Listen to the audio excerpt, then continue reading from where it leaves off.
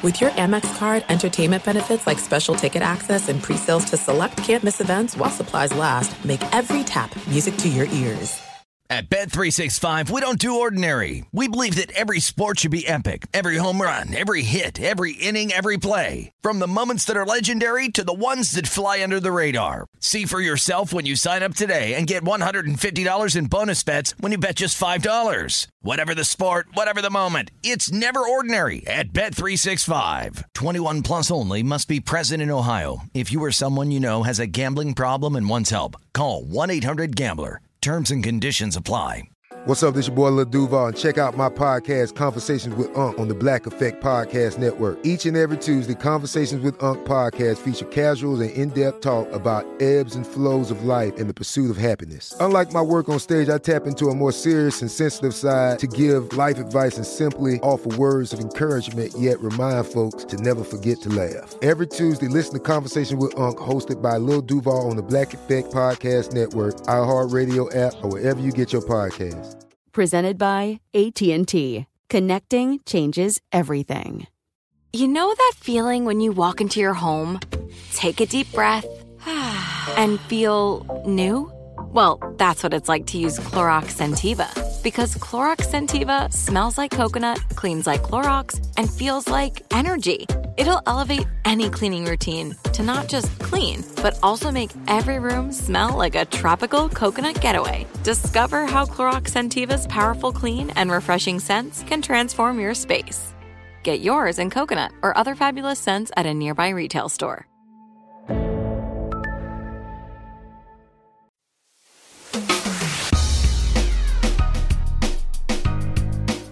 Hey, welcome in. I'm Doug Gottlieb, and this is All Ball. All basketball, all the time. What I thought I would do with this week's podcast is continue our discussion with some of the most colorful coaches in the sport.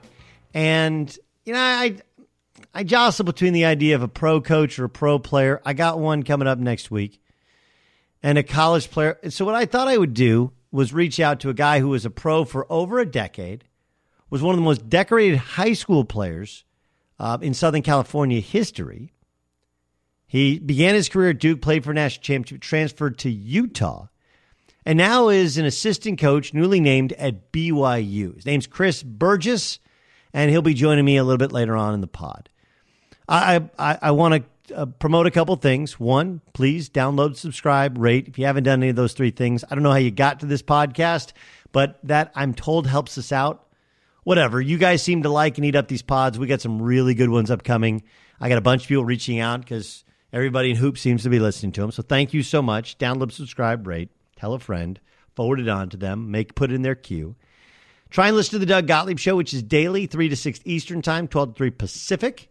It's available on Fox Sports Radio, any of our affiliates as well. And it's a growing show. We've been doing it for a long time. It does not just deal with basketball, although sometimes this time of year it feels like it might.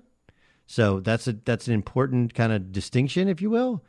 And I don't know if I'm supposed to tell you this, but you can also listen to it on Sirius Channel 217, XM Channel 203. So plus all of our Fox Sports Radio affiliates, plus our iHeartRadio app. You can listen to us just about everywhere.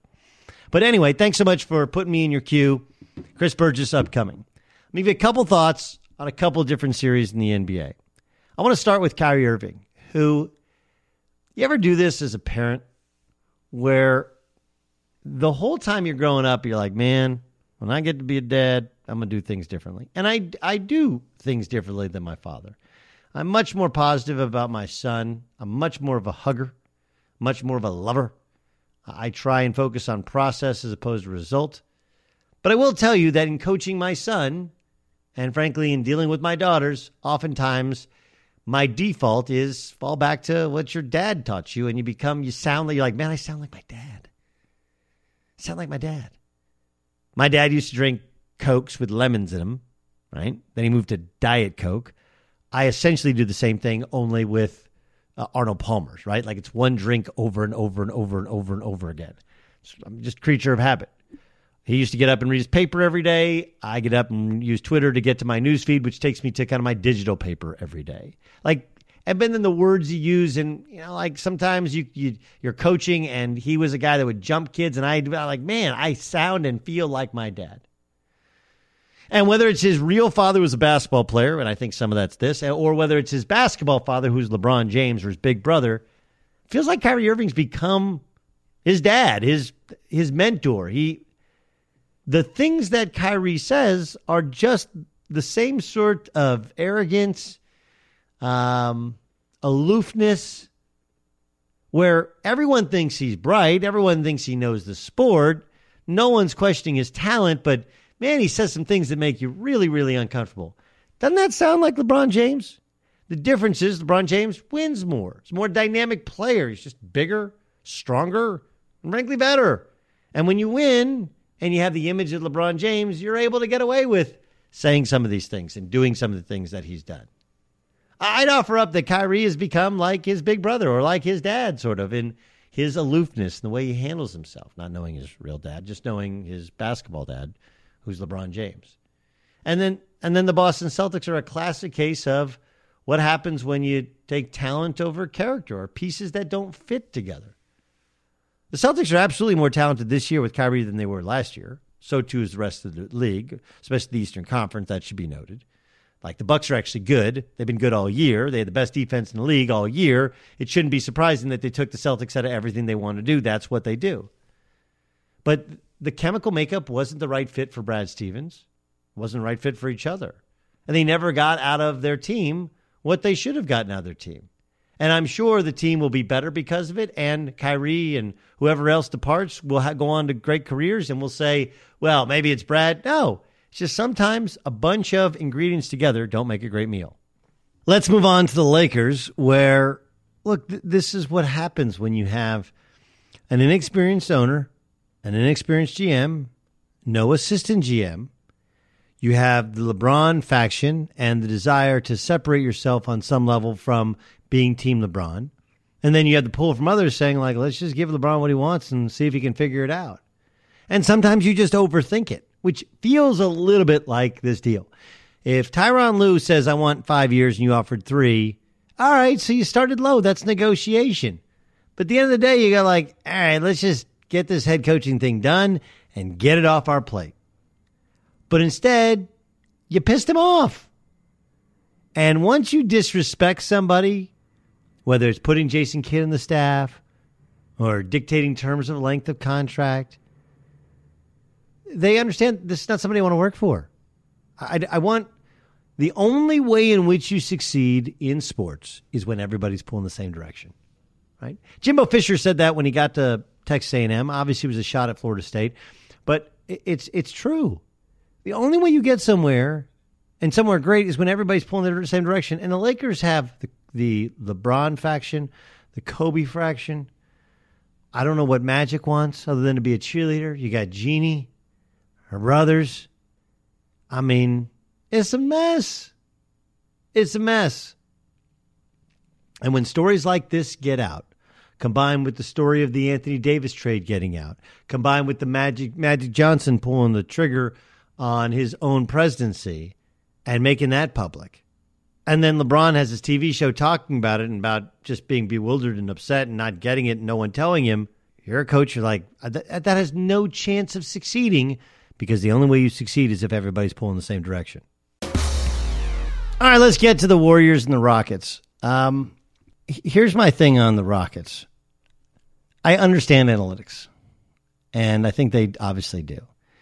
On the other hand, they kind of help make the argument for us that analytics aren't the only answer. When they signed Carmelo Anthony, and of course they had already made the trade for Chris Paul, because Chris Paul's more of a mid-range guy, pick-and-roll guy, although he can drive and kick, but he's not really a three-point shooter. It's not really who he is.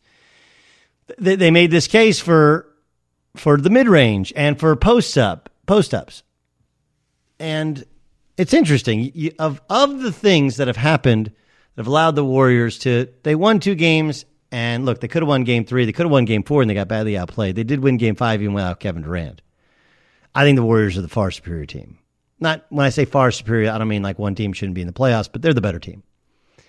I don't know if they'll win the series, and if they don't, it's more of an indictment on Houston than it is on Golden State, because Golden State doesn't have DeMarcus Cousins. They don't have Kevin Durant. They just don't. And for 2 games, you might be able to win. All you got to do is win one of them. It's really all you got to do is win one of them. Over a 7-game series, I don't think they would be able to win the series without Kevin Durant. And of course, you don't have Cousins. You might get him back next series. You might not. I don't know. So I think it's also an indictment on their style. Like, you need to throw it in the post a little bit and let everybody else space out, maybe cut. But just the idea of constantly attacking with ISOs, constantly attacking with ball screens, like, it's just, you need to vary things a little bit. They don't run creative sets. They don't run creative kind of ball movement, pistol stuff into a ball screen, trying to create downhill action. They just set a ball screen, get the mismatch they want, and go. That's kind of all they do if James Harden has the basketball.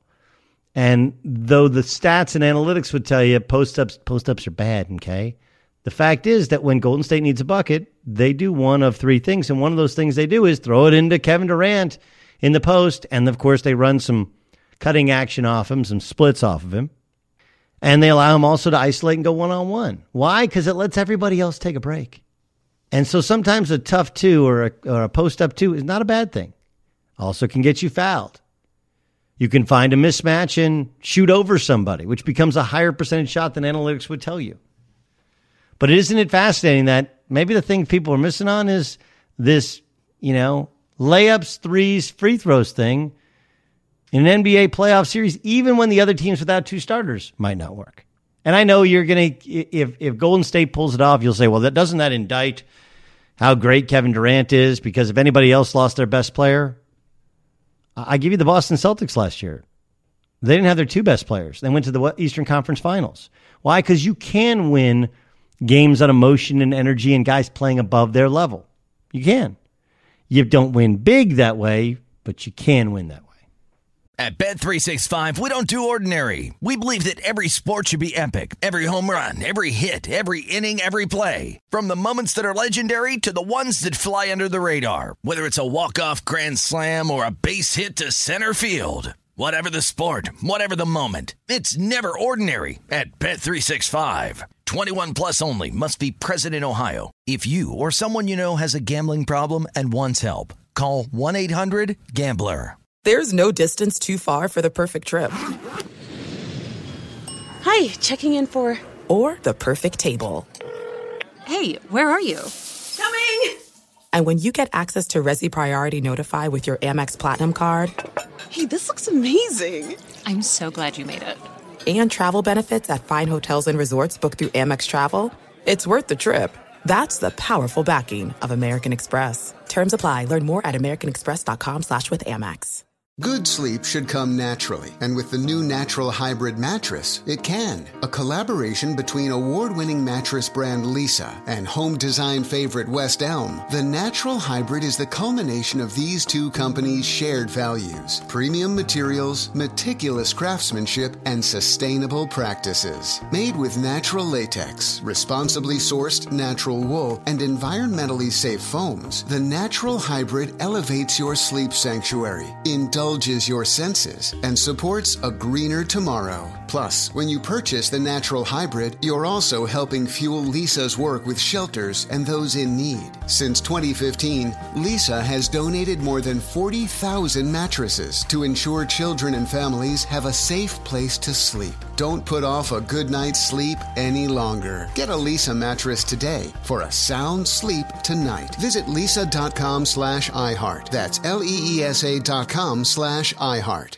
Enjoy all your favorite sports like never before at BetMGM. Signing up and playing is so easy. Simply sign up using code Buckeye and receive up to $1,500 back in bonus bets if you don't win your first bet. When you register with BetMGM, you can get instant access to a variety of parlay selection features, live betting options, and the best daily promotions in the business. And with BetMGM at your fingertips, every play and every game matter more than ever. Place your moneyline, prop, and parlay bets with the king of sportsbooks today. Sign up using code Buckeye and receive up to $1,500 back in bonus bets. If if you don't win your first bet. That's right, up to $1,500. Again, sign up using code Buckeye and receive up to $1,500 back in bonus bets if you don't win your first bet. BetMGM and GameSense remind you to play responsibly. 21 plus and present in Ohio. Subject to eligibility requirements. Rewards are non-withdrawable bonus bets that expire in 7 days. Gambling problem? Call 1-800-GAMBLER in partnership with MGM Northfield Park. That's 1-800-GAMBLER.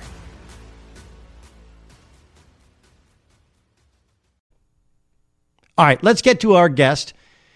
His name is Chris Burgess. He's a longtime friend of mine. Played against each other in high school. Heck, I played at his practices when he was in 6th or 7th grade and I was in 8th grade. And he's the assistant coach of BYU. He was a first-team All-American coming out of high school, Woodbridge High School. He went to Duke as a McDonald's All-American. First, in the immediate, you guys were at Utah Valley. And for people who don't know, Utah Valley is like, 4 miles from Provo? I think it's like 4.5. In fact, on the I-15, it's the exact same exit. You just drive further up towards the mountain for BYU. So yeah, about 4.5 miles away. I mean, so usually when you change jobs, you have to relocate. Do you keep your kids in the same school? Do you move them into Provo schools? Like, how does that work? I'm actually going to stay in the same home, keep the kids. I've got a freshman in high school, so I don't want to move her at all. I like where she's at. And so we've been in this area near Provo, just outside Provo for 4 years, having been at Utah Valley. So when you can move jobs, right, in Division I and coaching in the coaching world and not have to move and keep some stability, I was all for it. And so, yeah, we are staying in the same school, same home, everything. Is it weird at all? And weird by two different parts. Is it weird because one, you guys left one school and you're going to, I mean, I think obviously the BYU thing is huge. But also for you, you were a candidate to be the head coach. Like, is it weird at all to be around Utah Valley? No, so Eric Daniels is still who I worked with the last 4 years, Donnie Daniels' son, by the way. So Eric Daniels is still on staff there, and Mark Madsen I've known for a while. So, and those players, most of those players are the guys that we help recruit. I help recruit, and so it's not weird. I drive by it on my way to work here at BYU every day, and I've closed that chapter of my life. But I have a lot of good memories and like good feelings towards that place, even though I didn't get the head coaching job and interviewed for it, everything, because I do think it's in good hands with Mad Dog, and I'm cheering for guys like Eric Daniels because I went to war with that guy for 4 straight years. What's the phone call like though when you don't get the job? You're disappointed at first because you feel like you put in all the work to try to become a head coach mentally and physically. You helped build a program that was ranked 322 4 years ago, according to Ken Palm. And I think right now the season ended as 101. And so we actually looked at it statistically. It's the second biggest jump in a 4-year span behind Nevada, what Muss did at Nevada.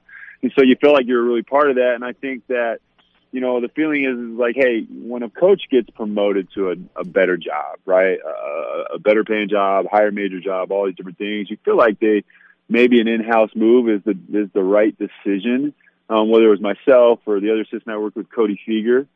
And when you don't get it, there's disappointment, but at the same time, I reached out to, I already had been reaching out to Pope throughout this process, and I knew there was a great chance that I would still kind of land on my feet at BYU, which is still like after 4 years being in Division I college coaching, like I'm moving up, which is the ultimate goal. So I'll hopefully get another shot at some point at a Division I head coaching job.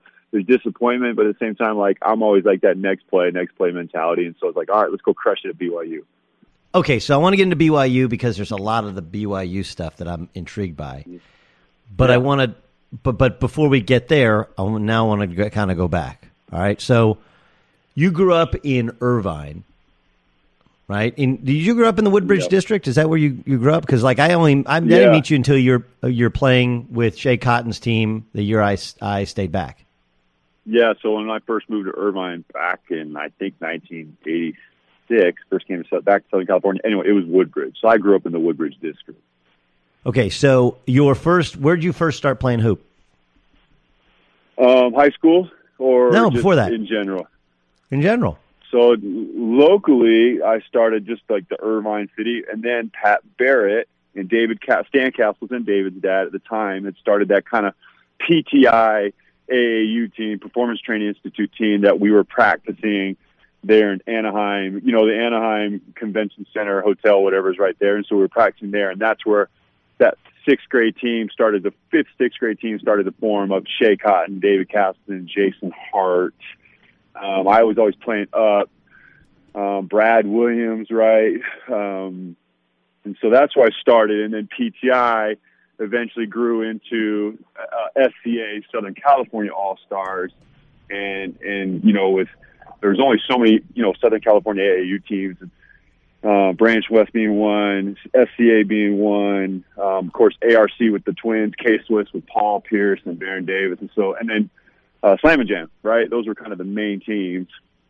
And I stuck it out with Coach Pat Barrett, and up until my last, honestly, like I played one July circuit with SCA, and Pat was flying in all these different dudes from all over the country that I bounced like my last couple tournaments and went with a Utah-based team. That's fascinating. It's interesting. So the names for people who you're tracking all these names. Okay, so. Yeah. David, where the hell did David Castleton end up playing? He played at Southern Utah? So he played up at Fullerton. He ended up at Fullerton after he went junior college. I think he went to OCC, Orange Coast College, for a year or two, and then he ended up playing at Fullerton. And then Brad Williams, the other name you brought up, he played football at Notre Dame. He actually grew up, his house was literally right behind mine.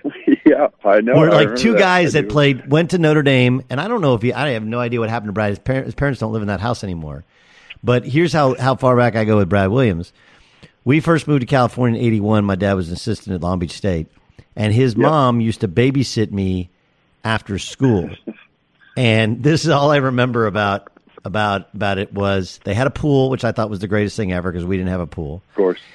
His mom raised dachshunds, like she bred dachshunds, which were among the most annoying dogs on earth.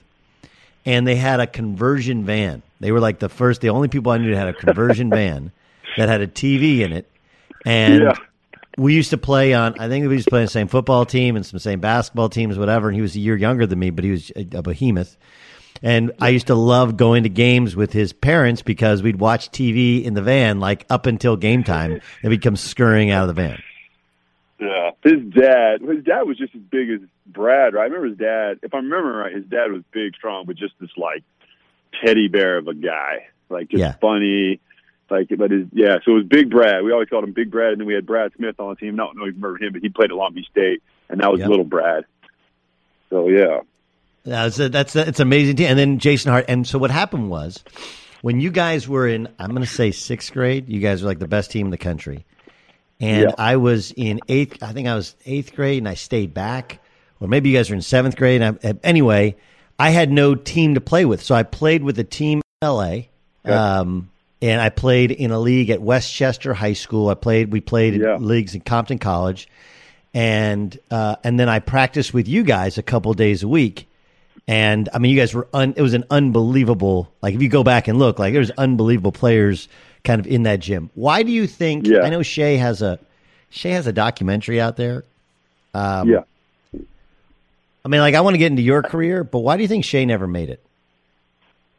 Well, he was the same size I thought from 8th, 7th, 8th, 9th, all the way to his senior. It was kind of the same size, right? Like, he was just bigger, stronger, and more developed than every one of us. I mean, he was a good almost 2 years because he had stayed back. He was like a good year and a half, 2 years older than me and some other guys. And so he was just so developed.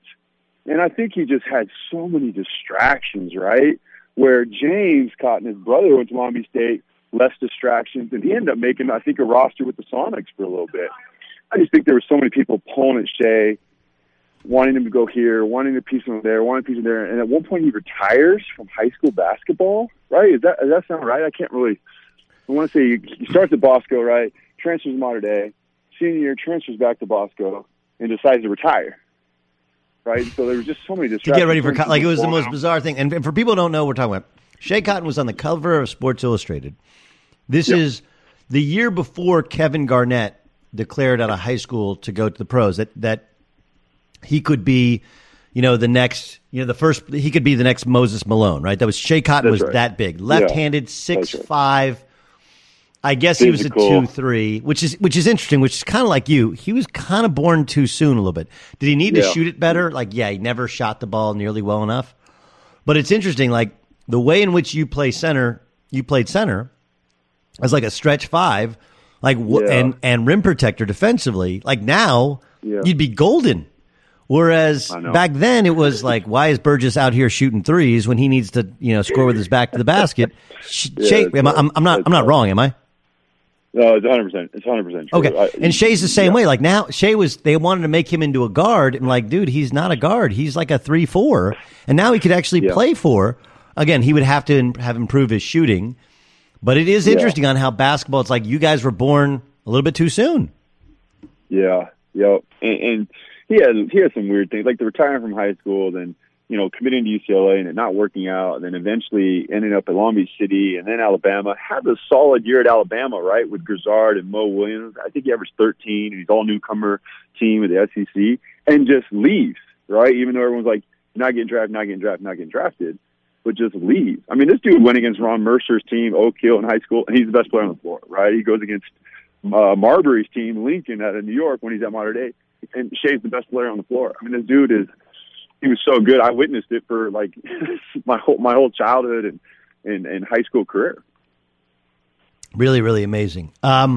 Okay, let's talk about you. So you go to Mater Dei your first year, and I remember that team because the worst game I had in my high school career was against that team at Ocean View. I had a triple-double and I think it was 11 turnovers, something crazy. And that team, tell me if I'm wrong here. So Miles Simon was, I'm going to say, a senior, right? He's senior. You had Darren Height, who I grew up playing with. You had Mike Carrick, who I grew up playing with. You had Mike Vukovic, who played at UC Santa Barbara. You had this freshman group of Kevin Augustine. Kevin Augustine. And me, Vukovic. And then Clay McKnight was a junior. Okay, played at Pacific. He's one of the great shooters in the history of college basketball. And then Sean, right, whose brothers had played before. Sean Jackson, who played at Wyoming, Sean Jackson. Yep, Sean Jackson. And then Josh Porter, who I think went to Cal Poly. Yeah, and his son's one of the best teenage baseball players in America. That's right. By the way. Yeah. So, that was you might have had David Drakeford too. Was Drakeford the same year? No, he wasn't there with me. Yeah, Drakeford must have been the year before he went to Oregon State. So this is all one team at Mater Dei. And you had this great group of freshmen. Why'd you leave? Yes. Wasn't comfortable. I loved Coach McKnight. I loved the staff. As a freshman on Mater Dei, just wasn't ready, wasn't comfortable. I grew up in the public school system in Irvine, missed my friends, started not really liking the game. I was a baseball player as well, and they kind of just stuck me on the baseball team, this frosh soft team that wasn't really good. And, I'm a 14, 15-year-old kid at the time, and baseball was a big deal in my life. And my buddies back at Woodbridge were all playing. And I honestly, even though I lived at home, I got homesick of just being kind of Mater Dei and just not knowing a ton of guys. Right. And so that's why I transferred. I went to my dad and I was like, I just want to go back and play with the guys I grew up with, the guys I grew up playing baseball with, the guys I grew up playing City League with. I still think we had a chance to be really, really good at Woodbridge, and this is what I want to do. And it was tough. My dad was kind of bummed. He really loved the whole Mater Dei. He loved McKnight. He loved the fact that I'm getting my butt kicked every day in practice, right? And it was going to be another year with Sean Jackson coming back. But ultimately, I just wasn't having as much fun. And it might have been because I was a 14-year-old kid just getting my butt kicked every single freaking day by Division I players. And no, listen. The reason, the reason I didn't go to Mater Dei. Now, I didn't go to I grew up. You could walk to El Medina High School where my brother and sister went. Yeah. And honestly, you probably could walk or ride your bike to Foothill High School. Instead, I went to Tustin High School because Tom McCluskey was the coach, and they won the state championship. I just felt like it was really good. I didn't dig the whole Mater Dei thing. And then what I came to really embrace is I didn't mind not having the best players. I know that's for some people. And it's interesting. Kind of the Mater Dei thing has been copied 50 times over now. Yes. But I didn't mind, in hindsight, we didn't win we lost in the CIF finals to Dominguez my senior year, and I remember my junior year. Those guys, we played Dominguez at Compton College, and I mean we had guys that just pissed down their leg. Right, they were so scared. Yeah, of course. And it was, but I actually kind of enjoyed the process. It was a lot like what it was like to play at Oklahoma State, where like I'd prefer to do it that way as opposed to the kind of put together all-star team way, where you have better players than everybody else 95% of the time. I think it builds, and I agree with you in the baseball thing. I will tell you, like my thing, I was a baseball player. I wasn't as good as you were at baseball, but I love baseball. Tustin was really, really good. And my thing was like my freshman year, we went to the state tournament in basketball. And by the time I came out of it, like everybody had positions and I got stuck. Same thing, like Froshsoft team. And I was a catcher, and they're like, well, we already have catchers. You got to play second base and third base. And like, there's rockets coming down my way. I'm like, yeah. So you go to Woodbridge, okay? Yeah. And you have this unbelievable high school career. Yeah. And you got a decision to make. Now here's where it comes back to the BYU Utah thing. Right. What was it about BYU out of high school? I mean, there was a ton of pressure from the Mormon Church, right, to go to BYU. Yeah. What was BYU like when you came out of high school? So I grew up in kind of a BYU family. Like, of course, my dad went there, right? So and it's just like every Mormon kid, right? That's all over the world. Like, you know about BYU and you know about the school and what it represents. And so I've always kind of like went to a ton of football games and watched them on TV if they ever were on TV. Anytime I was in Utah growing up, I'd come to a game at the Marriott Center. So I knew all about BYU. And I didn't, like, there was no social media, or I wasn't in the state of Utah where I felt a ton of pressure about going there. I genuinely liked the state of Utah and having some family there. I liked the fact that there was like 20,000 fans. You got to play in this big arena, right? The Marriott Center.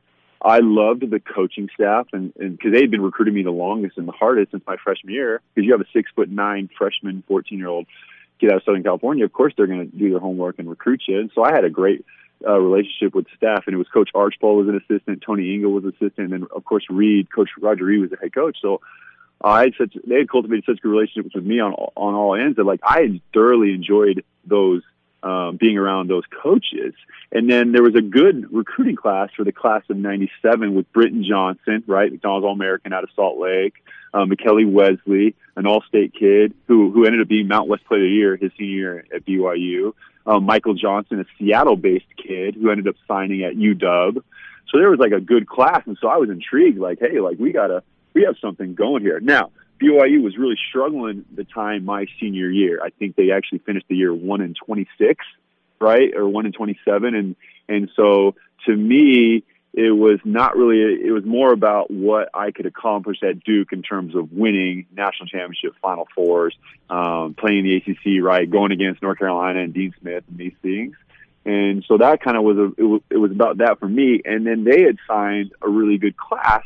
And that was kind of the last piece of the puzzle with Shane Battier and William Avery and Elton Brand. And I thought, man, this is, we grew up in the era of the Fab Five too, right? So I'm like, oh man, this is a Fab Four type thing. And we're going to go to the Final Fours, national championship, just like C. Webb and those guys did. And this time we're going to win it, right? You have all these dreams and aspirations of what you think can happen with your career. And I think it was more about that and than anything, right? It was more about that than anything.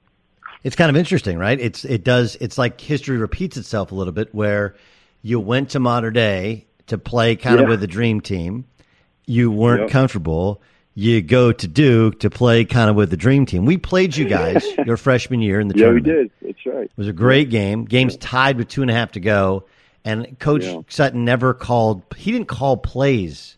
And all of a sudden he starts yelling out, and he's doing some symbol like making his hands like spread out. And I'm like, I don't know what you're saying. And it was really loud in Lexington. So I called timeout. And we ran it. And he was like, oh, just telling you to spread out. Just telling you to spread out. And I was like, well, shit, you didn't have to make some hand signal. I thought I was missing a play call, Anyway, we ran a play called Cowboy Fade.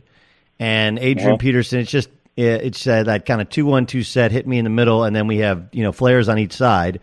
And I go to Adrian Peterson, and he's open for a catch and shoot, but instead he drove in and missed a drive. And Rashawn McLeod was just such a hard matchup for us at the time. He scored like 2 straight buckets. We missed a couple, and then we fouled. We ended up losing by 6. But that team, for people who don't remember, okay, so Wojo was a senior. Ricky Price was in the doghouse as a senior. I grew up playing against Slick Rick. Nate James, Taman Domzowski, got 0 burn. Like Taman Domzowski and you on the same team. Like, that's a lot of big white guys. But it was the 3 Bs, right? You, Batty Ape, and Brand were the freshmen with William Avery, Chris Carrawell, Trajan Langdon, and then Rashawn McLeod, who was his first transfer, right, out of Rutgers. What was your Duke experience like? It was good. It really was. Like, I enjoyed my time there. And some of my closest friends to this day are not only like guys I played with from my first year there, but like some of the classmates I had. Like, I enjoyed it. I learned so much from Coach in terms of he was all about like the name on the front of your jersey, right? And it didn't matter who he recruited, whether it was Elton, whether it was like Okafor, whether it's Marvin Bagley. No one's bigger than Coach K, right? And no one's bigger than Duke or his program. And that's what he was so good about. It was for him, it was all about like culture, the program, and motivation and playing hard, right? And there was no overcomplicating anything. Like, obviously I played for Majerus at Utah, and I know we'll get there, but it was like, hey, we're going to play hard on these guys. We're going to play it this way. It doesn't matter what they run. We're going to show on ball screens, or we're going to front the post, or we're going to, you know what I mean? We're going to get up the line and make it difficult to pass, and we're going to spend 10% of our on scouting and 90% on us.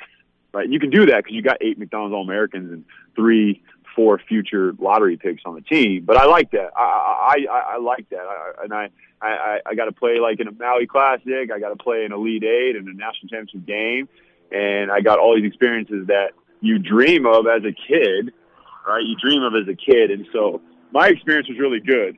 It was just, like you said, I'm not an ACC back to the basket 5-man. I was never comfortable that way, and I'm a 6'11", probably like 230 pound, center in the ACC trying to go against Brendan Haywood, who's 7'1" and 270 pounds, and Elton Brand every day in practice. So it's just, I'm not an ACC center. I'm not a back to the basket center. That's how I felt.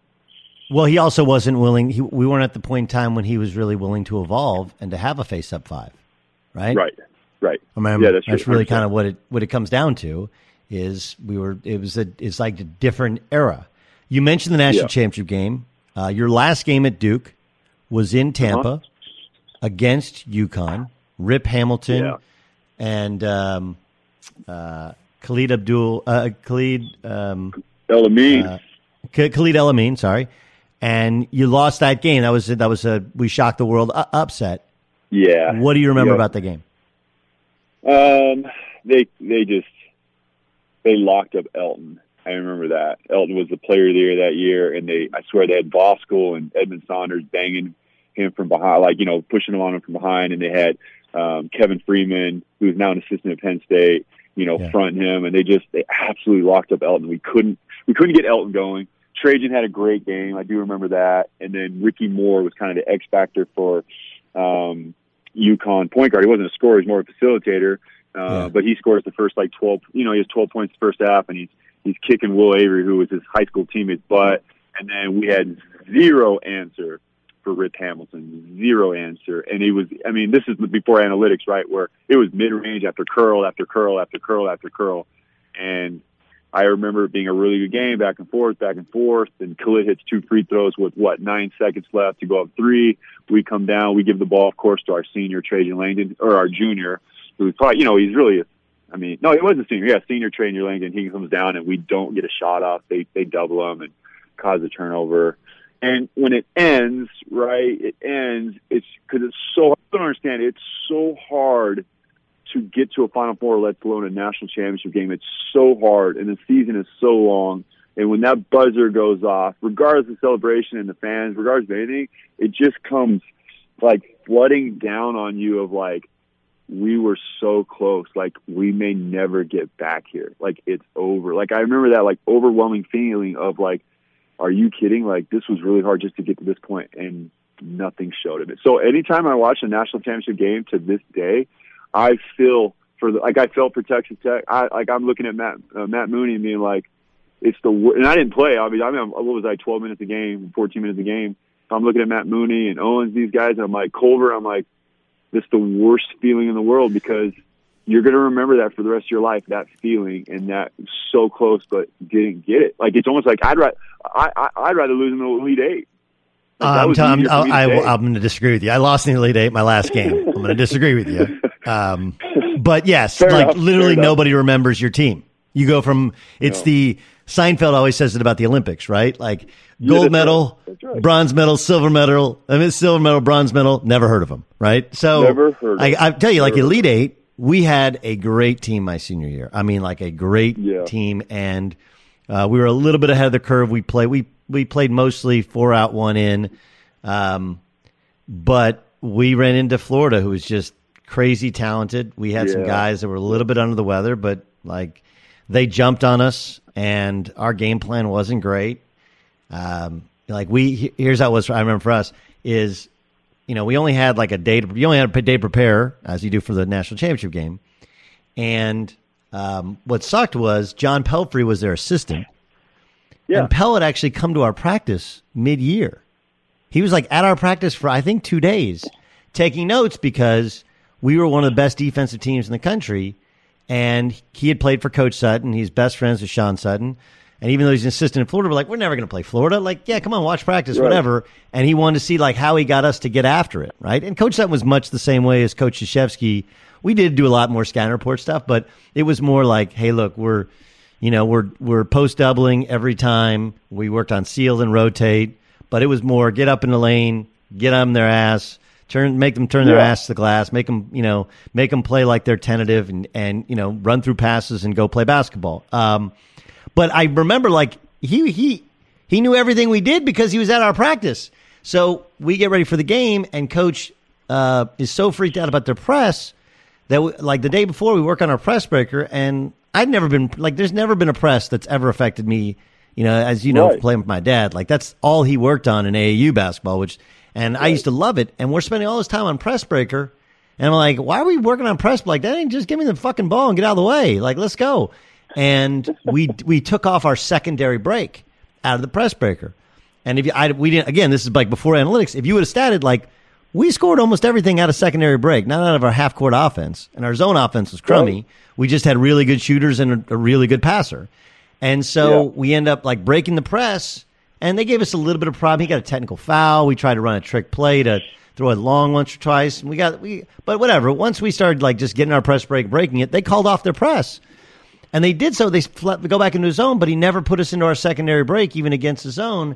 And so we could, but regardless, we tied it, and then Mike Miller hits a 3, and I think Dupay hits a 3, and we end up getting, not necessarily run out of the gym, but it felt that way. And I remember, it's exactly what you're talking about.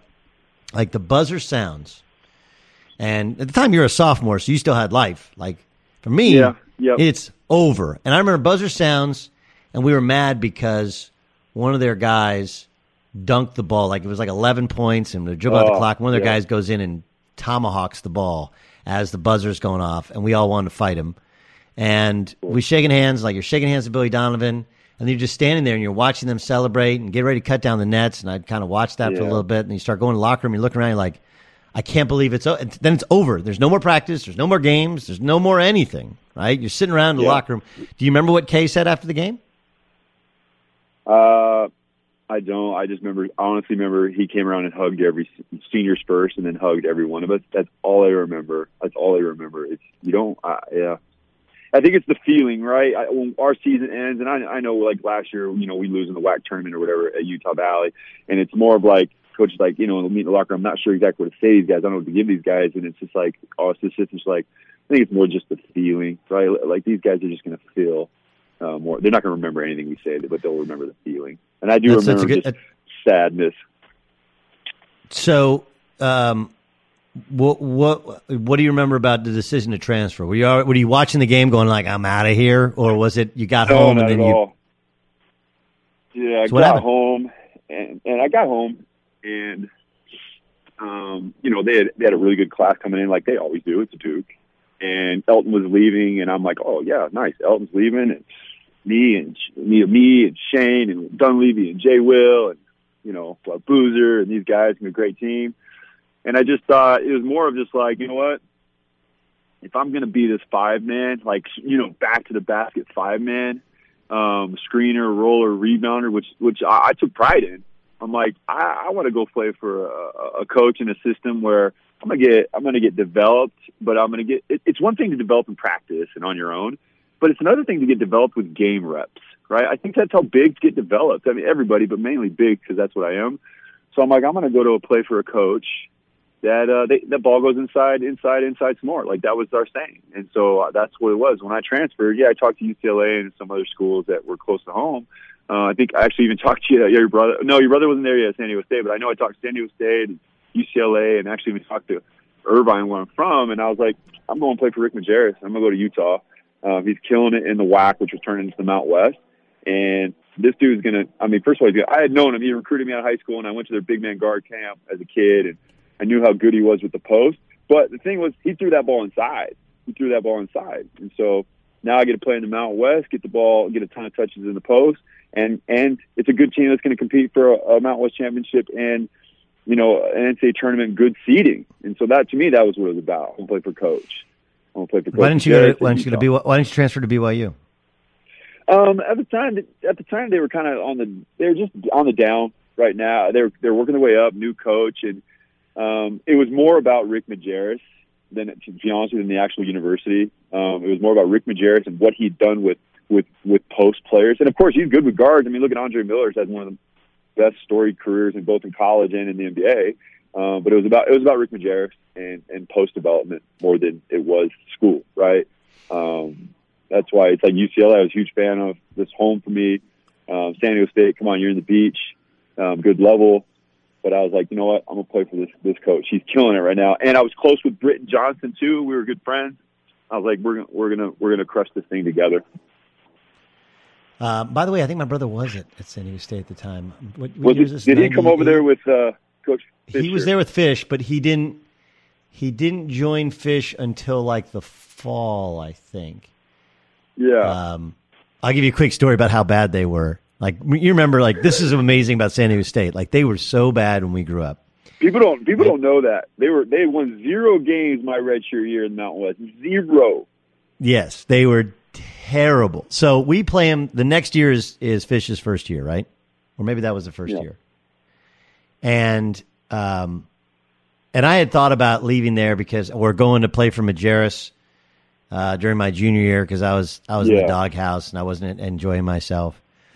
And so Coach schedules a game with San Diego State because I think he wanted to go to San Diego the next year because he thought we were going to be bad. And he was like, at least I'll be in San Diego. Yeah. So we play him in Oklahoma City, and we're up like 40-14 at the half. And he comes in, and we're like sitting there, and we're pounding our chest or whatever, and we got a really good team. And he sits down next to me. He goes, "You tell your brother, you better go get some players, brother, because you're going to get your ass fired. They're terrible," right?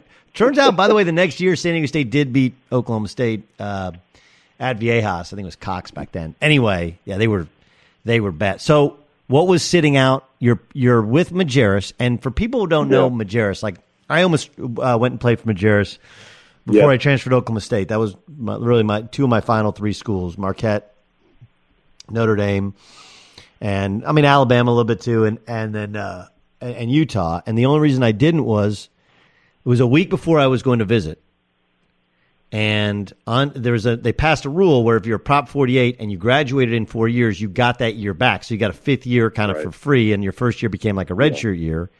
And and his whole thing was like, hey, Andre would have been a sophomore when I got there, and hey, you'll play with him for a year, same backcourt, and then it'll be your team for 2 years. And then, when he got the year back, they're like, well, he's probably going to be here 2 years. And he was honest. He was like, I don't think that's really what you want to do, be a point guard for 1 year. Anyway, I'll never forget. So I went to practice. They played UCI. This is 96, 97. So this is your last year at Duke. And I went to practice, and they obviously had Mahorn, they had Doliak, they had Metala, they had a squad, and they had Andre Miller. Yeah, they were loaded. And their practice was unbelievable. Like, it was, he used to, and you tell me if this changed, whatever. He'd get onto somebody's ass, and then 2 lines. And the guy would run over to the baseline, and no one is looking at him. Like they were so disciplined that he didn't have to look at anybody at all. And he would go 2 lines, and they would run down and back would be, I think that would be 2 lines. You tell me if I'm wrong.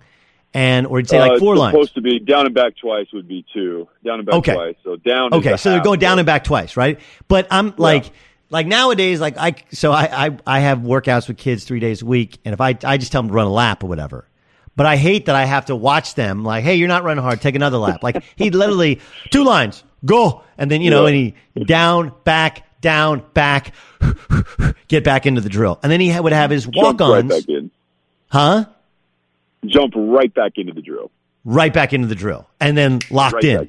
And then he had, and I remember he had his walk-ons that he would take with him on the road, and then they would, when they do scouting report, everybody would sit in their chairs with their notebooks open, and the walk-ons would run through every offensive. They'd run through an offensive set, then they come guard it. Then they go back, and they'd run through an offensive set, then they come guard it. What did you do during your redshirt year with him? So I was one of those scout guys. So I was part of the walk-on. We called it gray squad because we had these gray jerseys, and usually the jerseys had whatever number we were going against. So the first we have 3 weeks of preseason before your exhibition game. I'm actually like part of like the red and white squad, right? I'm thrown in there. I'm going against Hano, who is a preseason All-American every day, and it's awesome. I'm loving it. And then as soon as the games start, then the gray squad, your scout team is introduced. Then I was thrown on scout squad, which was pretty fun because you had to learn all the plays, which is fine. But like you had the green light, and like coach was more focused in coaching on the actual eligible guys or the guys who were going to get some playing time. And so I'm telling you, I could do whatever I wanted in terms within the offense that we were scouting, things like that. But it was fantastic. Now, he was exactly what you said is exactly who he is. You played with fear in the gym, right? Where this generation, we always talk about joy in the gym and juice in the gym, but there was no joy or juice in the gym for Coach Majerus' team. Like there was fear, but like his guys played harder than anyone, was more prepared than anyone. And like you said, like he would always be like 2 sprints, 5 sprints. You can go over there, you run your 5, and you knew at any time coach could watch, or he would have the video guy up there in the stands go back and see how hard you ran those 5 sprints, right? So you just knew you didn't mess around. You just didn't. Like there was just too much fear. And so boom, you jump back in the drill and you'd be tired as all get up, but you knew that like at any point, like you're going to get sent on sprints. His practices were long. He taught, stop. But I'm telling you, like I was able to play 11 years professionally overseas for so many different teams because I was taught the game the right way, right? Yeah. I could fit into any system or any style because I was taught the right way. And that goes a long way overseas because sometimes your Americans come in and they just want to score and, and not want to guard and know how to guard ball screen, know how to guard the post and know help size. But with Majerus, it was to the point where you were just so well disciplined and so well coached that it didn't matter where I went. I could fit right in. Oh, yeah, I got this. No problem. At Bet365, we don't do ordinary. We believe that every sport should be epic. Every home run, every hit, every inning, every play. From the moments that are legendary to the ones that fly under the radar. Whether it's a walk-off grand slam or a base hit to center field. Whatever the sport, whatever the moment. It's never ordinary at Bet365. 21 plus only. Must be present in Ohio. If you or someone you know has a gambling problem and wants help, call 1-800-GAMBLER. There's no distance too far for the perfect trip.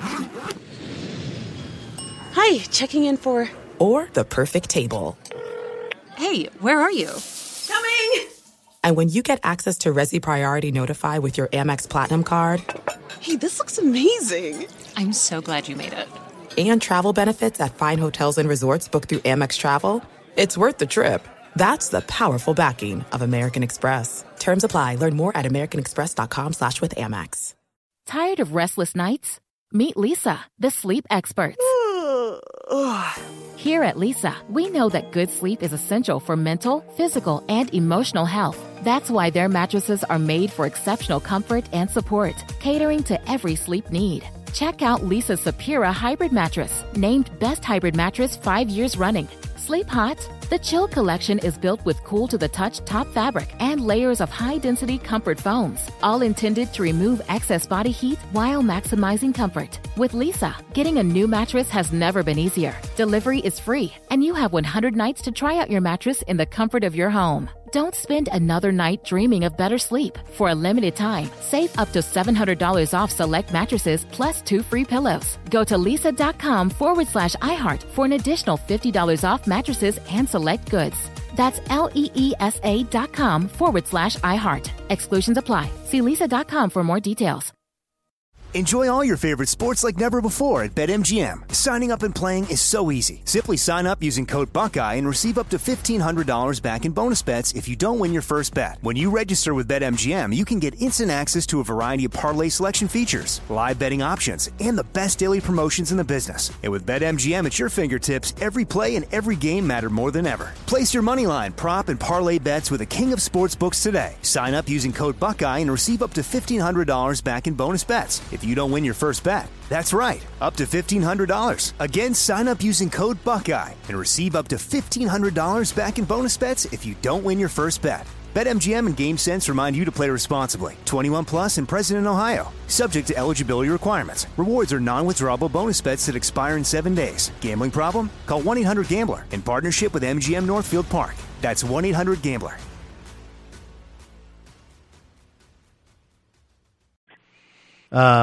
Okay, so your first year you had Britton Johnson, right? Yeah. Didn't you have Lance Allred too? Wasn't he a good player?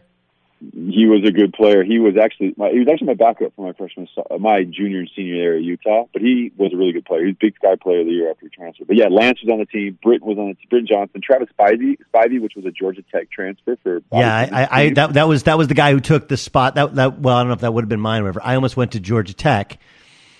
And they took Spivey instead, and I get some funny Georgia Tech stories. And then you had didn't you have Kevin Bradley was like a scoring guard too? He was one and done, Crenshaw's finest. He was one and done. Yeah, the grades after his first year there as a junior. So funny story about Kevin. Love him, great player, but he came into our end of the year meeting. Jairus walked in late at this hotel there in the Marriott right there on Cara Way, and he walked in. He's like, Kevin, this is your GPA, and it was really bad. He's like, I told you and your mom on the home visit, I wasn't going to put up with this.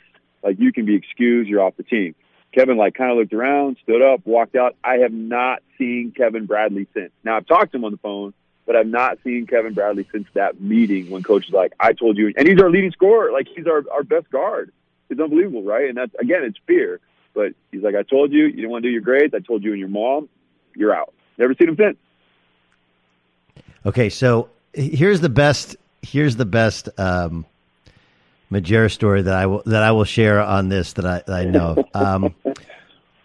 What's the kid who I'm thinking of, he transferred to Oregon, I think.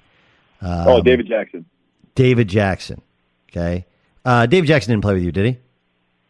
No, so I came in when he transferred. We missed each other exactly. Okay, so here's the. So I won't tell you who told me this story, or maybe I'll tell you offline. But he goes on visits right after leaving Utah, and this particular group is like most coaching staffs. Like what I hate about my job, or some people who are in my job, is the way in which we portray college basketball coaches as like most of them are just a bunch of guys like me and you, played basketball, that love basketball, love kids, love the locker room, right? And are kind of smart asses, So they're at dinner and they're like, okay, we can't order any food until you give us your best Majerus story. And so David Jackson says, just the other day, they're like, just the other day? He's like, yeah, this just happened. He said he went up to Majerus's hotel suite to ask for a transfer. So he knocks on the door, and he walks in, and Rick answers the door in a towel. And for most people who follow Majerus stories, they often involve some form of nudity. Yeah. Oh, David, sorry, just got out of the shower. And sorry, Coach. Sorry, you don't call him Coach, right? You call him Rick?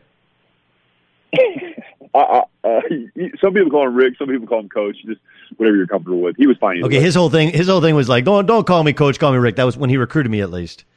And So sit down. So he goes, Rick, we talked about transferring, and he's like looking down, like he's like no self-confidence. Like, you're telling Rick Majerus you want out. So he's kind of hemming and hawing. He looks up, and Majerus is out cold asleep in a chair with a towel, barely dressed. Now he starts to snore, and you're like, what do I do here? Like, what do I do to wake him up? So he sits there for a couple minutes, and finally he's like, oh, the hell with it. He kind of like nudges him. And Majerus goes, oh, David, sorry. This medication I've been taking, it knocks me out. And then he goes, and it makes my ball swell up. And he shows him like his ball. And David Jackson's like, Rick, I want to transfer. Can you sign the release? Thanks for everything. Goodbye. He like walks out. That's his Majerus story. So in it, you can give me a less or more graphic one. Give me your best Majerus story.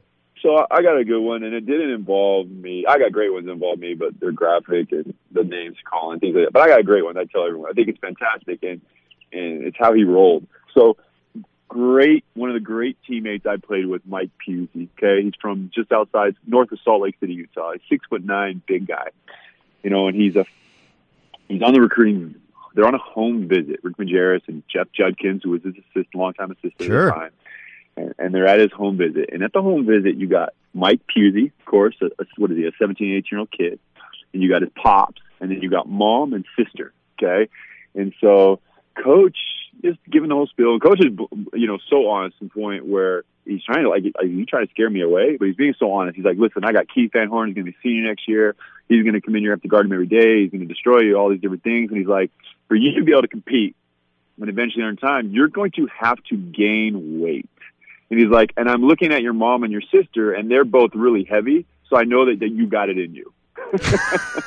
Who is this? This is Mike Pusey. So Mike ends up signing there.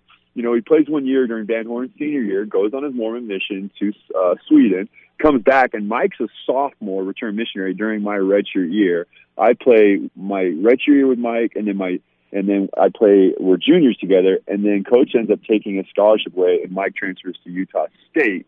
And now Mike is an AD out here in Roy High School in outside Salt Lake City. But I'm telling you, man, that's the kind of control and how honest he was.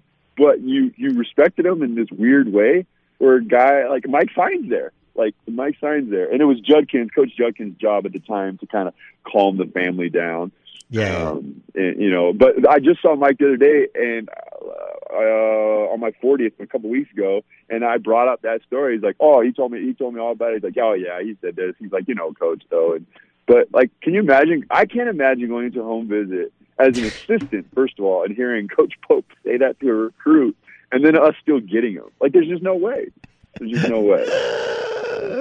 That's amazing. There's now, is it true? You got to get. Go ahead. Sorry. No, you got to what? I was going to say, you got to get, I'm telling you, Britton Johnson on your pod. You got to get him, man. He does jazz radio now, and he does things. But and first of all, he's got an unbelievable career and the things he had to do. He's got some unbelievable stories. He does the best Rick Majerus impersonation you've ever seen. Or ever heard. It's unbelievable. Okay, so here's the other story. Now Rick did. He also had a cruel side, right?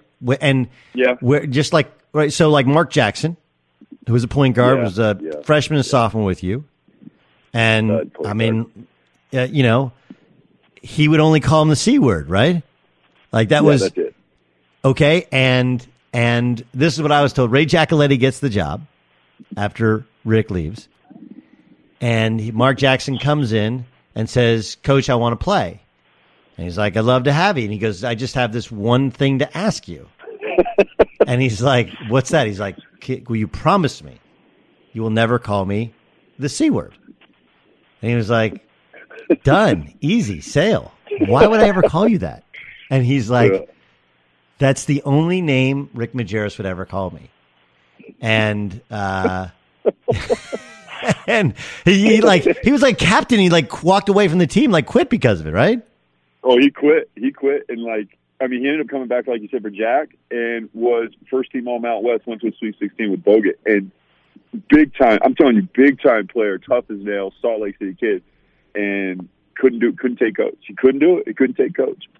Yeah, there are guys, and we had that at Oklahoma State who just couldn't handle it. You know, the Graham twins, for example, like both the twins both played in the NBA. Stevie never started at Oklahoma State, and really, like, you couldn't play him because he was so worked up over playing for coach that every time he came in the game, he would travel. Like, first time he got the ball, he would travel. And we try to convince people, like, listen, he's actually a really good player. He just can't play for coach. Some dudes can't do it. Some dudes can. It's really okay. So you get done playing.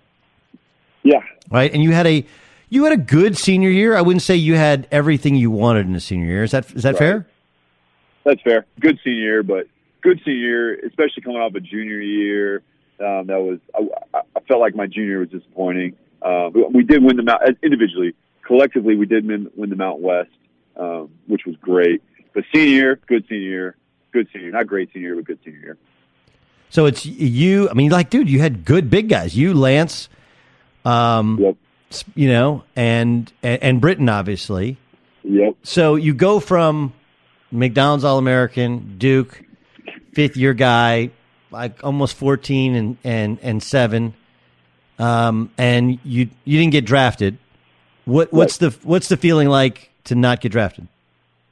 Oh, so you're just bummed, right? You're disappointed. And there's like a lot of just regret, right? There's always regret about your career. I should have done this. If I could have been this, if I would have been mentally tougher here, or, you know what I mean? There's always regret. It's like, it's all of us as players, right? And competitors, even after games, it's like you don't leave it out I didn't feel like I left it all out there or whatever, but I didn't blame anyone. I do remember that, not blame anyone besides myself. But there was this, like, okay, my agent calls and was like, all right, we got 3 teams that want to bring in, you know, for summer, right? The summer league. And so at that point, when the draft was over, I ironically called Majerus, like, Coach, I've got the Pacers, the Suns, and the Knicks that want to bring me into summer camp. I need help, right? What do you think? Can you talk to these guys? Because he knows late, you know, Frank or Scott Lade with the Knicks, and he knows Coach Ivorone. He was an assistant with the Suns, and Pacers. He was really good president. So he called him, and he did all his research. And the next day he calls me. He's like, I think the Suns is the way to go. And so they had drafted Amari and Casey Jacobson, and basically Jake Boskell and I were going to compete for kind of this last roster spot. And so I went in Suns and played Summer League and got to play in Salt Lake and the Mountain Review and got to play in Long Beach. And it was great. Got invited to training camp and ultimately was the last guy cut. But yeah, there was definitely disappointment, but there was also this, like, all right, let's make this another way. Like, your agent's telling you, hey, it's better if you don't get drafted second round. You have more teams to choose from, which is completely true. But the competitor in you was just like, no, like, I wanted to get drafted. I wanted to hear my name called, right? And so disappointment, bummed out, but at the same time, I was like, all right, let's go. Let's find this right team, and let's make this roster a different way. So what'd you do? So I went to Phoenix, summer camp, played actually pretty well. Got to play alongside Amari, which was, I mean, he's obviously was what he was, right? Rookie of the year. And then ended up getting cut the day of the last. What was he like? I mean, because, like, listen, Amari's still playing in Israel. And he's a shell of himself, and he hasn't been really the same since the knee. But he was right out of high school. But he was a freak. What was he like to play with? So competitive. First of all, the first day you played with him, the dude had no idea how to play the game. But what he didn't understand one thing about spacing or screening or moving. But what he did know is to attack that rim. He did know, like, where the ball was, and he just had this knack of knifing through defenses to score. And then D'Antoni, obviously when he played for D'Antoni the following year, and they're running ball screens with Steve Nash, I mean, come on. That's what he can do. Great dude, really funny. I mean, he's really funny. He's older he's a rookie straight out of high school kid, but he was older, right? And so he's really talking to the bus. Really good teammate, like, just fun to be around. Like, he brought a lot of joy to practices, just with his competitiveness, and not like, you had Gugliotta, who's a vet, Bo Outlaw, who's a vet, and this dude, and Sean Marion's been there a few years, just signed a big deal. But this dude Amari was like, no, like, I'm the alpha dog here. I am the alpha dog. So I remember during the preseason games, I turned to Scott Williams. And I was like, this dude might get Rookie of the Year. And then Scott was like, he's going to get Rookie of the Year. You don't have to worry about that. And he did. He got Rookie of the Year. So you went to play for the Idaho Stampede, who I was on the Idaho Stampede right up until the first. My Idaho Stampede story is Brian Gates coached me in the USBL. Yeah, and so I was supposed to play. My agent had a team that was going to play in Russia and live in Italy, but I had to play as an Israeli, and I didn't get my papers because when I went to Israel, I told them the truth that I was living in Italy. They're like, no, you must live in Israel. And anyway, so I come back. There's like 14 point guards at camp. I end up as one of the last two. Aubrey Reese got hurt. It was me and Darren McClinton. And I'll never forget, like, we used to stay at, I forget the hotel. And we were going, Rory White was the head coach, and we were going back and forth to practice. And we used to pick up the Idaho Statesman and look in the transaction page. And we'd look at guys that got cut in the NBA. We're like, oh, he's going to take somebody's job in the CBA. He's going to take somebody's job. We were kind of messing around. And I remember seeing Randy Livingston's name. And, I mean, I was there as a camper when Randy Livingston tore his ACL as a counselor at ABCD. And so I knew how good Randy Livingston was. And so I remember picking up the Idaho Statesman on the way to practice one day. Like, oh, Randy Livingston, oh, he's taking somebody's job for sure. He's an NBA dude. He's taking some CBA. And we were just kind of joking around about it. So we have like picture day. It's like 2 days before the season's going to start. Brian Gates had literally called me and said, hey, tell Angie, like, my girlfriend's in Oklahoma. Like, we'll share a U-Haul to move our stuff up. Like, I'm good. I'm set. I'm thinking about picking out apartments, what I'm going to do. We did done taking pictures, and we're taking like half court shots and trick shots. And I look down in like the vomitorium, like that leads towards the locker room, and I see this tall, bald dude, and I was like, "Oh shit, that's Randy Livingston. I'm gonna get cut." And so we go that night. We play a scrimmage or an exhibition against College of Southern Idaho, and I was like, I thought I was like fighting for a starting spot. Like I had beaten out Darren McClinton with the USBL. I was starting ahead of him at the end of the year, but DMAC had been there the year before, so he was like the vet. So I kind of had to earn it. And I was playing great. It was probably like you, right? Like you played in college and you felt like you're kind of free of the system and you felt like you're older than most college kids that come out. You're really comfortable, and the NBA game, the court is so wide open. There's so many possessions that you can kind of pick and choose what you want to do when you want to do it. And I didn't play a minute, and I was like, oh, damn, I got cut. What was your Stampede experience like? So funny, Brian Gates was the assistant coach and Rory White was the head coach.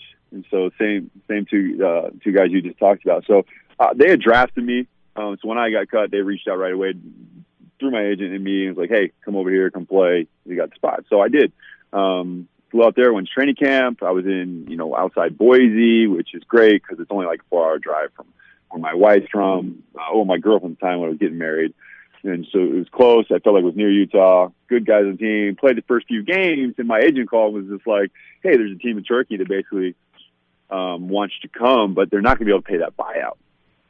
It's just the truth, right? And it's like, but so I went and talked to, after 4 or 5 games, I was like, well, I think I can get called up, and played another game. Was like, I don't know, maybe this call up, and it was a really good deal in Turkey. And so I went to Gates. I went to Brian and was like, can you just release me? Can you just release me so I can, I can go home and, I can get my rights back and this team doesn't have to do a buyout. And so Brian was a stud, man. Like I owe him to this day. He released me, went home for a week or two. The team was like, it was kind of like the holiday break there in Turkey during the December time. And they brought me in, flew me out and ended up playing there for the first year. And, really, like, it really worked out because that was really the right place for me to get started in Europe. Because like you said, I wasn't in this college system anymore. We're back to the basket. Like I would pick and pop. I would trail 3 because the coach was like, you have to take open shots. That's what we do here. Like, what? Like if no one's guard, like shoot the ball, right? And so it was just the mentality they had. It takes you a while to break out of that mode. Like you just get rewired by your college coach. And, I remember playing in Russia, and my coach would say, like, you must shoot. And I was like, damn, I'm just so wired to turn down shots. Then you went to Australia. Then you went to Australia. What was that like? Loved it. Oh man, loved it. It was great. It was a good league. The money's so there, but great league. Again, it was one of the things like I was a stretch 5 there. It was awesome. Great teammates, good players. Aaron Baines for the Celtics was actually on our team as like the development player, as like a 15, 16-year-old kid. So it was fun. Played there 2.5 seasons and put me in a situation to go. play over back in Europe for a lot more money. So Australia kind of put me. So I went Turkey, got a nice contract in Australia, and then that league put me on kind of a different map over in Europe. So I went back over there. But you also did the spring league stuff, right? Didn't you do Philippines? Yes. And for people who don't know, like guys who are European basketball guys, you know this. Like back then, and I don't know if I think it's still the same way. When you play CBA or now G League or whatever, I don't know if you can do a G League, but back then you played in the CBA or some other stateside league. There was ABA for a while too, or you play Australia where you don't make a ton of money. One way you can make up for that money that you lost out staying home is to go play in Venezuela, Philippines, Puerto Rico, where they're like 1 or 2 month leagues, but they're more money for a shorter period of time, right? That's right. And they're looking for at least the countries I played in. So that's what I did. I went to Philippines, I went to Puerto Rico 3 different times for the spring and then part of the summer because because Australia League ends early, right? It ends in February, where Europe goes all the way to like June and July.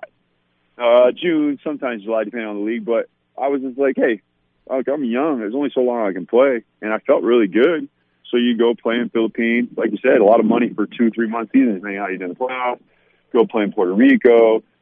And then you'd have basically all of July, half of August, sometimes all of August, to kind of recover and get ready for the next season. But I would do that, especially as a 5'4" man.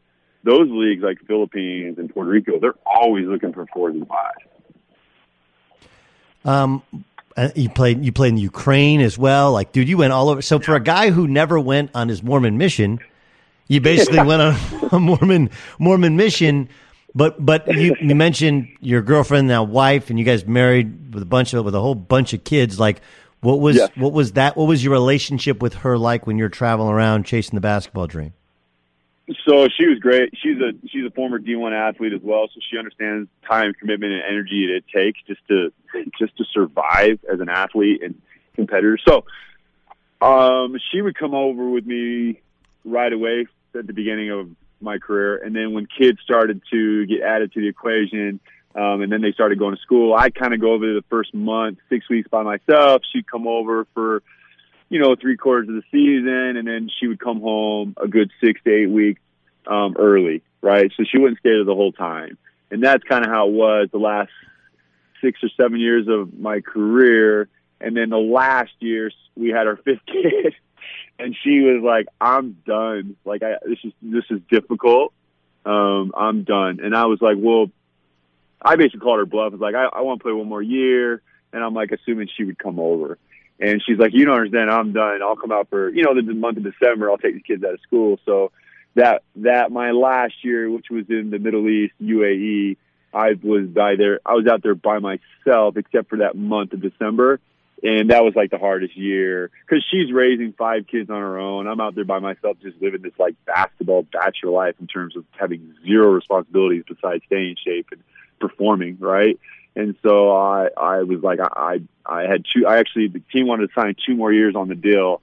And I told him I can't do this anymore. And that's how I kind of fell into coaching. Okay. So there's a bunch of questions I have.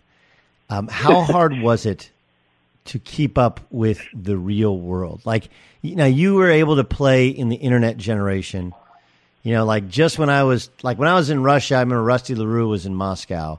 And he would video chat. I forget what service he would use with his kids back in North Carolina. Yeah. And, it was still dial-up days.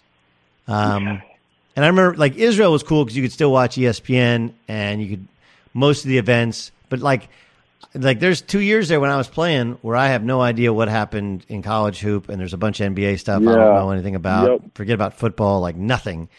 And it's one of the reasons that I quit playing because I got a chance in the broadcasting industry. And I was like, if I stay too long, I'll have this like void in my memory bank that I don't know what people were talking about. Right. How did you keep up with forget about, and then I want to get to parenting. How did you keep up with the real world? So like I said, I didn't watch any college basketball or any NBA, right? Just maybe overseas, they might show a game or here, but I didn't watch, like, everyone talks about Carmelo Anthony and Syracuse. I have never seen, I never saw Carmelo Anthony play in college, right? And everyone's like, that, you got to go back and watch. Like, exactly, right? So my first couple of years was kind of dial-up internet, and then, you know, the whole, what was it? I mean, Wi-Fi wasn't even around. You still had to connect to DSL, and then eventually there was Wi-Fi towards the end of my career. And I got different things like Sling Blocks, and I got different things. Honestly, it was just Twitter finally came out, but it wasn't that big of an application to use. And so really I would just kind of talk to my friends and family back home, through texting or instant messaging or emailing. And they honestly would give me kind of recaps. I would go on ESPN.com and I'd try to watch all the highlights from the night before, right? I'd try to, go on YouTube, but there were certain countries, sometimes YouTube you couldn't get on. And so I try to go YouTube and watch different things, but I was really out of it. Like even my own water, like Utah, I didn't even know some of the players. You know, I go back in summer, I'd be like, hey, who's this guy? I have no idea. I couldn't keep up. And so you're just kind of out of it and you're in your own world. Like you really are, which is the league you're playing on. How did you parent? When they were gone, we had, what was it? Skype. I would Skype with them when they'd be out, when they'd be over back here in the States. I would Skype with them probably every day or every couple of days. I would do that. So that was basically my, I mean, I missed the birth of my second born. I was in Puerto Rico and my wife went into preterm because she was going to fly out, but she went into preterm. And so she stayed in Salt Lake, and it was an April Fool's baby. And so I actually thought she was joking when she sent a text basically saying I'm going into labor. I didn't even believe her. But then her mom had called me and been like, hey, she's really going to have this. And so that's kind of like, that's just a small little story of like the life that you just live to be able to play this game, which I still loved and had a lot to give. Like this game, I had so much more to give and I wasn't done. But that's just kind of the way it was. I would do Skype. I would call them. I'd send emails. I'd send pictures and do the best I could. Now, when they were there, right, my wife was really good about taking care of the kids, having them in the house, bringing them to games. Because, you know, European gyms, right, they're so loud, so the kids had the headphones on. So my kids literally grew up in arenas and in gyms all over the world when they were with me for those 5, 6, 7 months of the year. They grew up in arenas. Give me the best food I mean, like, listen, you've traveled literally all over the world. Yeah. Give me something that you tried that to this day you still love and tell people about. So Turkish food is probably my favorite. I love their doners, their kebabs, the thing they got on that little spinner rotisserie thing, but it's right side up. But there's like this kind of pasta and Greek yogurt, and they call it Iskender, Iskender. It's called Iskender meat, which I think is probably a form of, I think it's lamb, but it's by far the best meal. If you have like a teammate's wife prepare it, it's unbelievable. I would have it 3 times a week out there. In fact, I coached a kid this last year, Utah Valley, who's from Istanbul, and I would talk about like, hey, like you got one of these days, you got to make me some Iskender. If your mom comes in town, like you got to do that. It's my favorite food. He's just like, that is a Turkish like delicacy there. So Iskender is my favorite. You never tried salo in Ukraine, did you? No, I didn't. I didn't go outside the box too much in Ukraine. Or Mediterranean food's not bad too, but in Ukraine, strictly like kielbasa, steak, things like that. I stuck with that. Yeah, so salo is it's like uncooked pig fat. It's like bacon, but only I think it's all fat, and it's like super seasoned. And we had a couple Ukrainian guys on my team in Russia, and the Russian guys used to mess with them. You know, like when they'd make shots, they'd be like, "Oh, Blet, you must be eating salo. You must be eating salo, Blet," which Blet is bitch, and they would throw in Blet at the end of every sentence. You eat salo, Blet. Oh, what's the matter with you, Blet? Shoot the ball, Blet. Right, like every sentence. Anyway, so you mentioned it to Ukraine dudes. All right, what is give me the best, like crazy playing basketball overseas story to somebody who has never lived that lifestyle. On the court or off? Because off is probably the most interesting, crazy stuff. Go. Either. So give me one of each. Off the court.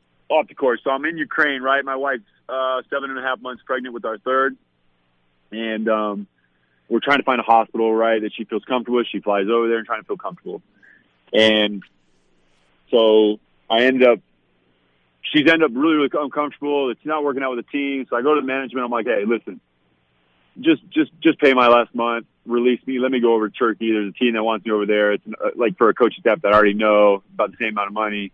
My wife's comfortable in Turkey. She knows a wife over there that's going to take care of her, and she's comfortable with hospitals, right? Because we'd lived there before. She knows hospitals. So the team released me. They owe me a ton of money for this buyout because they agreed to buy me out too.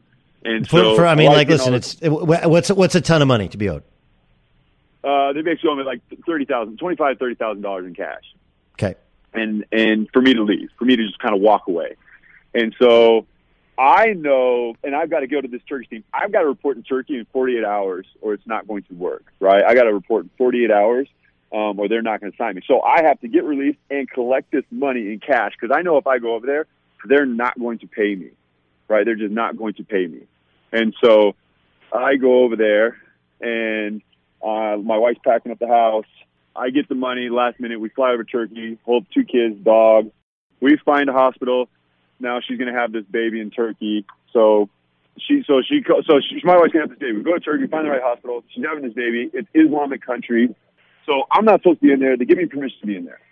Okay. The doctor is smoking in the hallway before he's delivering the baby. I have to shield this doctor. I have to shield this doctor off because I don't want my wife to see it. Okay, I don't want to see her smoking. They have the baby. She ends up having the baby there. They don't have any diapers. They don't have any clothes. They don't have anything. So I got to run back and go get it. They don't have any babies they don't have any diapers for a baby in a hospital? No, it's like bring your own everything. It's bring your own everything, right? And so she has the baby. I got to go pay for it. I'm not insured, maternity and all these different things. I'm not insured, so I go up there and pay it. And I'm like, hey, can I spread this out over a couple credit cards? They're like, sure. And then it ends up being like $230 for everything. Ends up being like $230 for everything. So my wife's able to have that baby. And afterwards, my wife has to get a tetanus shot. Because she's like, hey, not everything might be sterile. So just in case, let's give you this tetanus shot. That's amazing. I'll give you a quick Russian hospital story, okay? So I land in Russia. And I've been playing in Salina, Kansas for like 2 weeks in the IBA to kind of get in shape for Russia. So they had offered me a contract, but they wanted me to work out with them. The team's gone and on a road trip, and they're coming back like in a couple days. So they're working me out by myself. Like literally, they don't have – this team we won the Russian league and won our European league, but they didn't have a junior team really to speak of. So I'm like alone in a gym for 2 hours, for an hour and a half in the morning and 2 hours in the evening. And they're just like coming up with drills for me to do. I mean, it was crazy. Right. Like they were like, how many threes must you make in a minute? I was like, I don't know. Feed me. Let's see. Like, okay, go. And I was like, wait, there's nobody feeding me. Like, no, we want you. So like for conditioning, it's like how many threes you can make in a minute. And then you take a minute off and then you do it again. And you take a minute off and then you do it again. So I'm like exhausted. I'm eating terribly. I'm not sleeping. Anyway. So they're like, They want me to sign this contract. They don't want me to send it to my agent. They want me to it's in Russian. I'm like, no, I'm not signing anything in fucking Russian. So anyway, they're like, you must go to physical.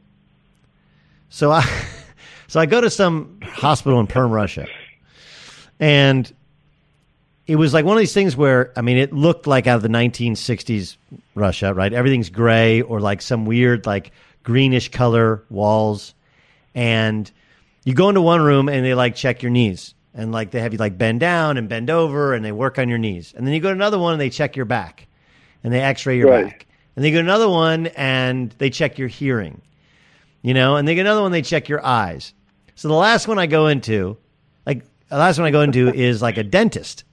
So I go in and they have me open up and the lady comes in and she's looking at my teeth and she's got all gold uppers and all gold lowers. And I go, I'm good. My teeth are good. No thanks. No spasiba. No spasiba. No spasiba. No thank you. No thank you. Yep. Oh man, that's funny. I mean, people have no. I don't know.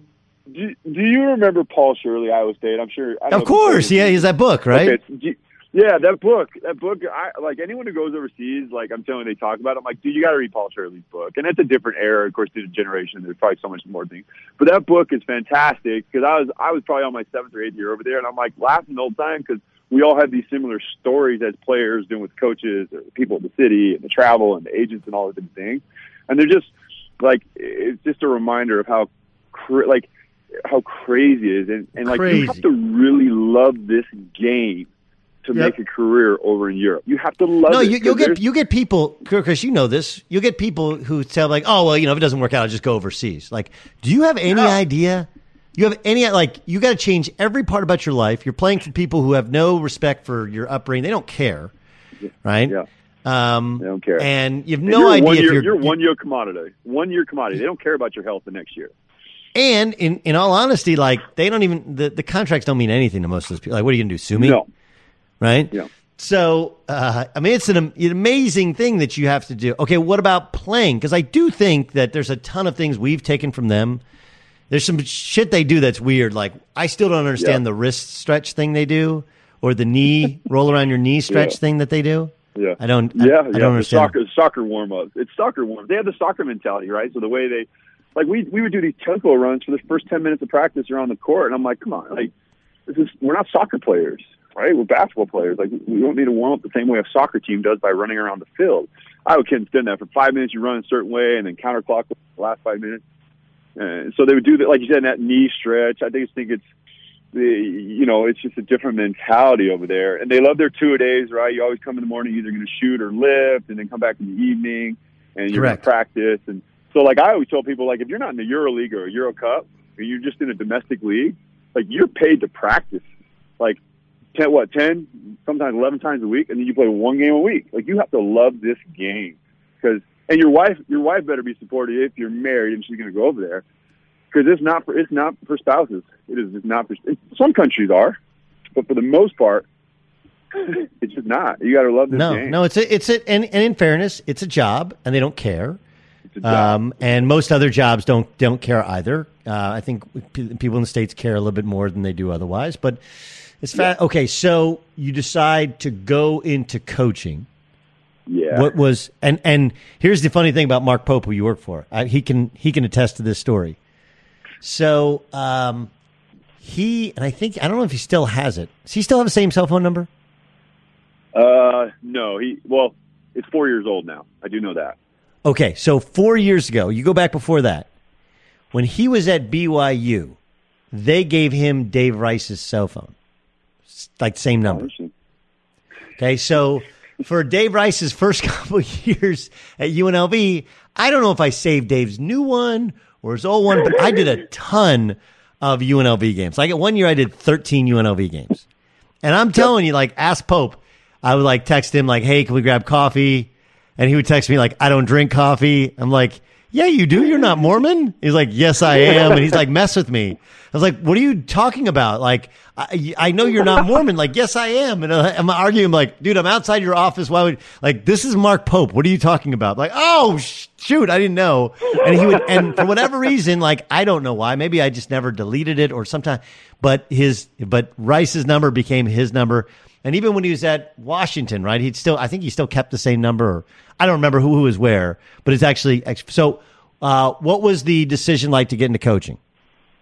So I was overseas my last year. I knew it was going to be my last year, and a buddy of mine his name's Phil Cullen. He's now with the Spurs front office, but Phil was my teammate at Utah and was the assistant director of basketball office position at Utah.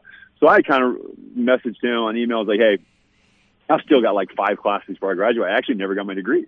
And so I messaged him like, hey, can I come work some camps? You can throw me some classes.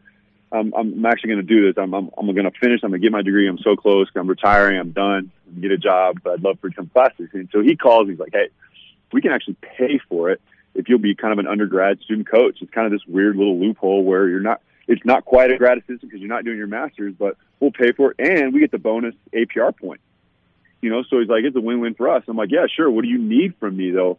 If you're going to pay for it and I can work camps, he's like, what do you need from me? He's like, well, coach is just going to have you kind of be a student coach, and you'll be on the scout team, or might have you kind of be this liaison between players and staff. And I've always kind of wanted to get into coaching because I've enjoyed being around it and I love the game. So I thought this was a good way to see if I really wanted to do this. Fell in love with it. Of course, it's DeLon Wright's first year, and Utah has had their best year, since 5 or 6 years ago, since the Boylan era.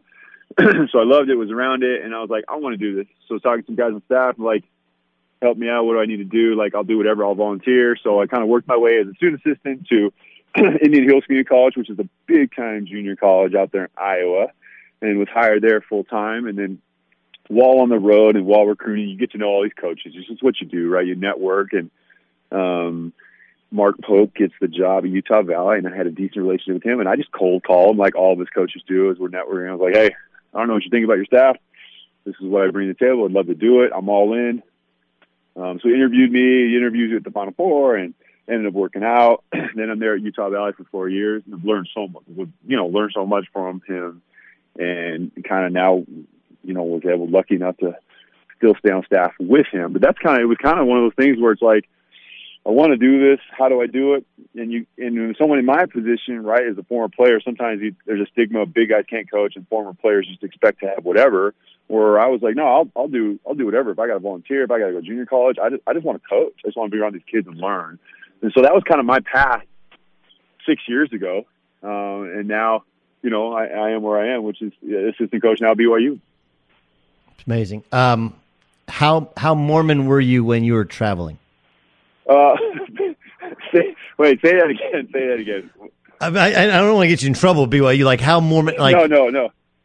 I mean, like, in terms of what you're eating, church on Sundays. Yeah. Like how Mormon? Huh?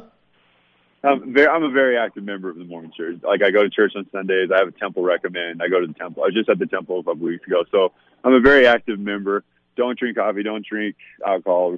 Same with that. Like, the honor code for me at BYU is my lifestyle. I don't need to sign the honor code. Other than I got to shave a little bit more now. Got to keep clean shaven. Where before I might go 4 or 5 days without shaving. But yeah, like I'm. Wait, so you got to shave? I didn't know that was part of the honor code. You have to shave every day?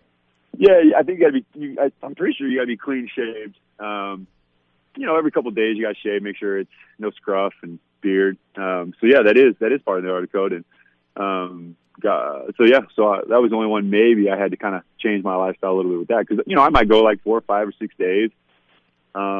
Just not shaving, because I've never been asked to do it, right? I never actually held a job where they really cared about it, or you need to be clean cut in terms of that part. So that's the only change I've made in my lifestyle, is like I shave every day. Other than that, though, it's been such an easy and a fun transition because I live that lifestyle. How do you convince a non-Mormon kid to come play at BYU where there's no drinking, there's no smoking, you got to be clean shaven, and there's going to be no sex during their time in college? So I think you have to find the right kids, and you got to find the right kids. And what we do is like, hey, we're not about like, there's nothing negative about it. We try to say we want to find the kids that will embrace it, kids that want to embrace the standards we set, right? The reputation that we want these kids to have. We want these kids to be all in on just being a student athlete. And like, listen, there's things to do at BYU, and you're going to have great relationships with not just your fellow teammates and other athletes from football and things like that, but you're going to find other students you're going to go along with. There's some fun things to do here in college. There's like 30,000 student body. But my thing is I'm more of like, I sell BYU like the history, right? The Marriott Center fitting 19,000.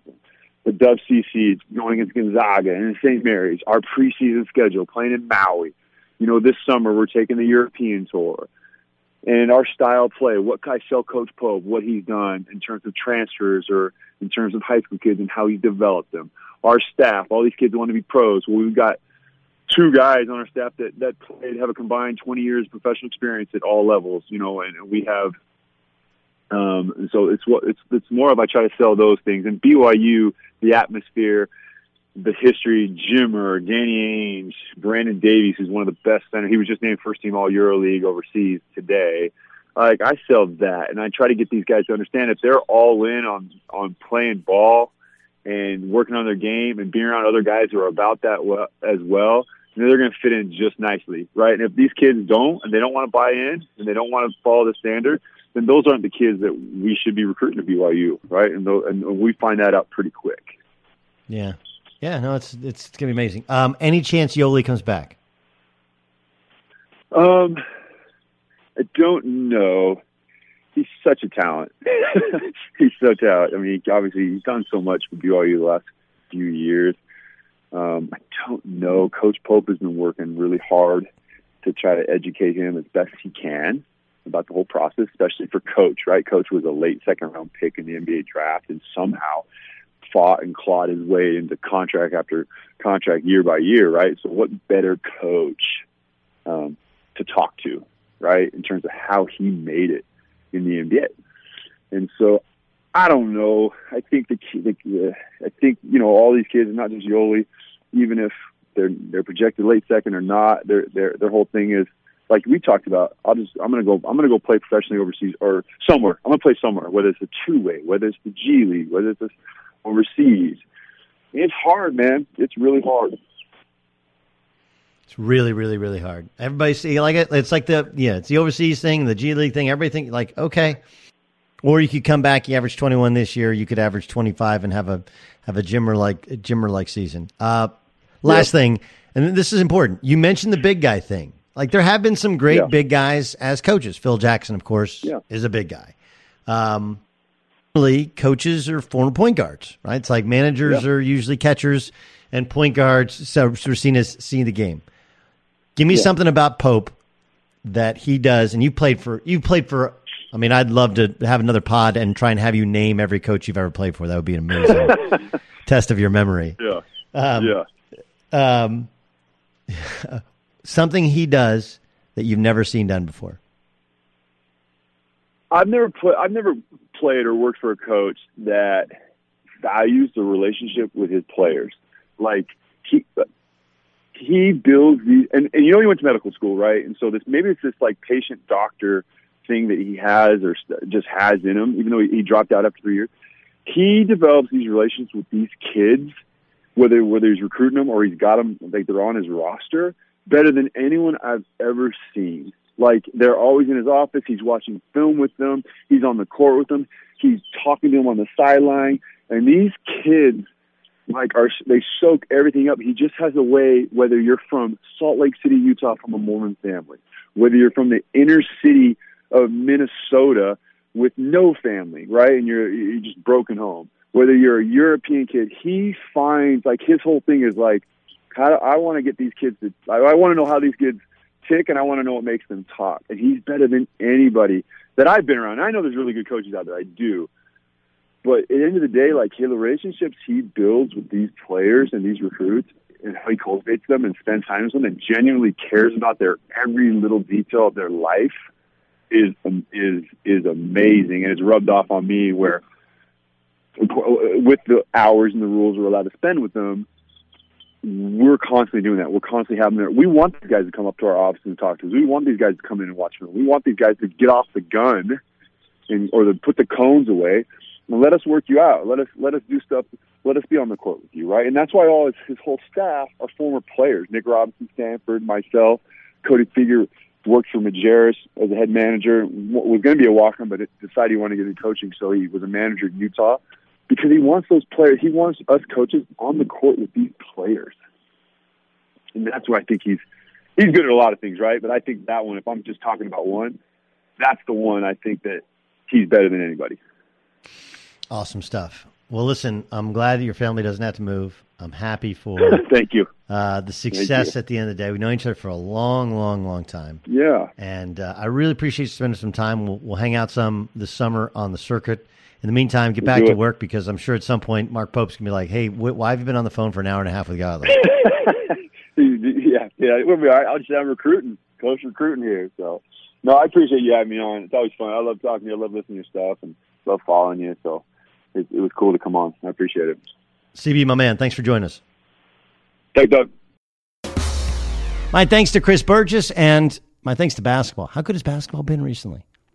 All right, we'll react to all the results. Wait to hear next week's guest. Thanks for downloading, subscribing, and rating. Don't forget to tune in to the Doug Gottlieb Show, weekdays 3 to 6 Eastern, 12 to 3 Pacific. You can also catch us on Sirius 217 XM 203.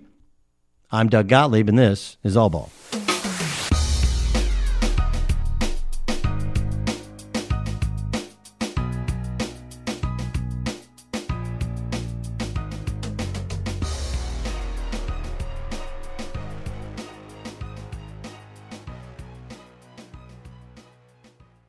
At Bet365, we don't do ordinary. We believe that every sport should be epic. Every home run, every hit, every inning, every play. From the moments that are legendary to the ones that fly under the radar. See for yourself when you sign up today and get $150 in bonus bets when you bet just $5. Whatever the sport, whatever the moment, it's never ordinary at Bet365. 21 plus only. Must be present in Ohio. If you or someone you know has a gambling problem and wants help, call 1-800-GAMBLER. Terms and conditions apply.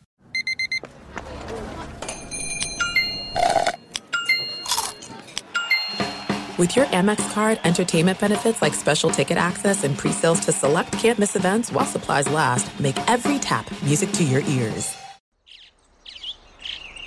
Getting ready to take on spring?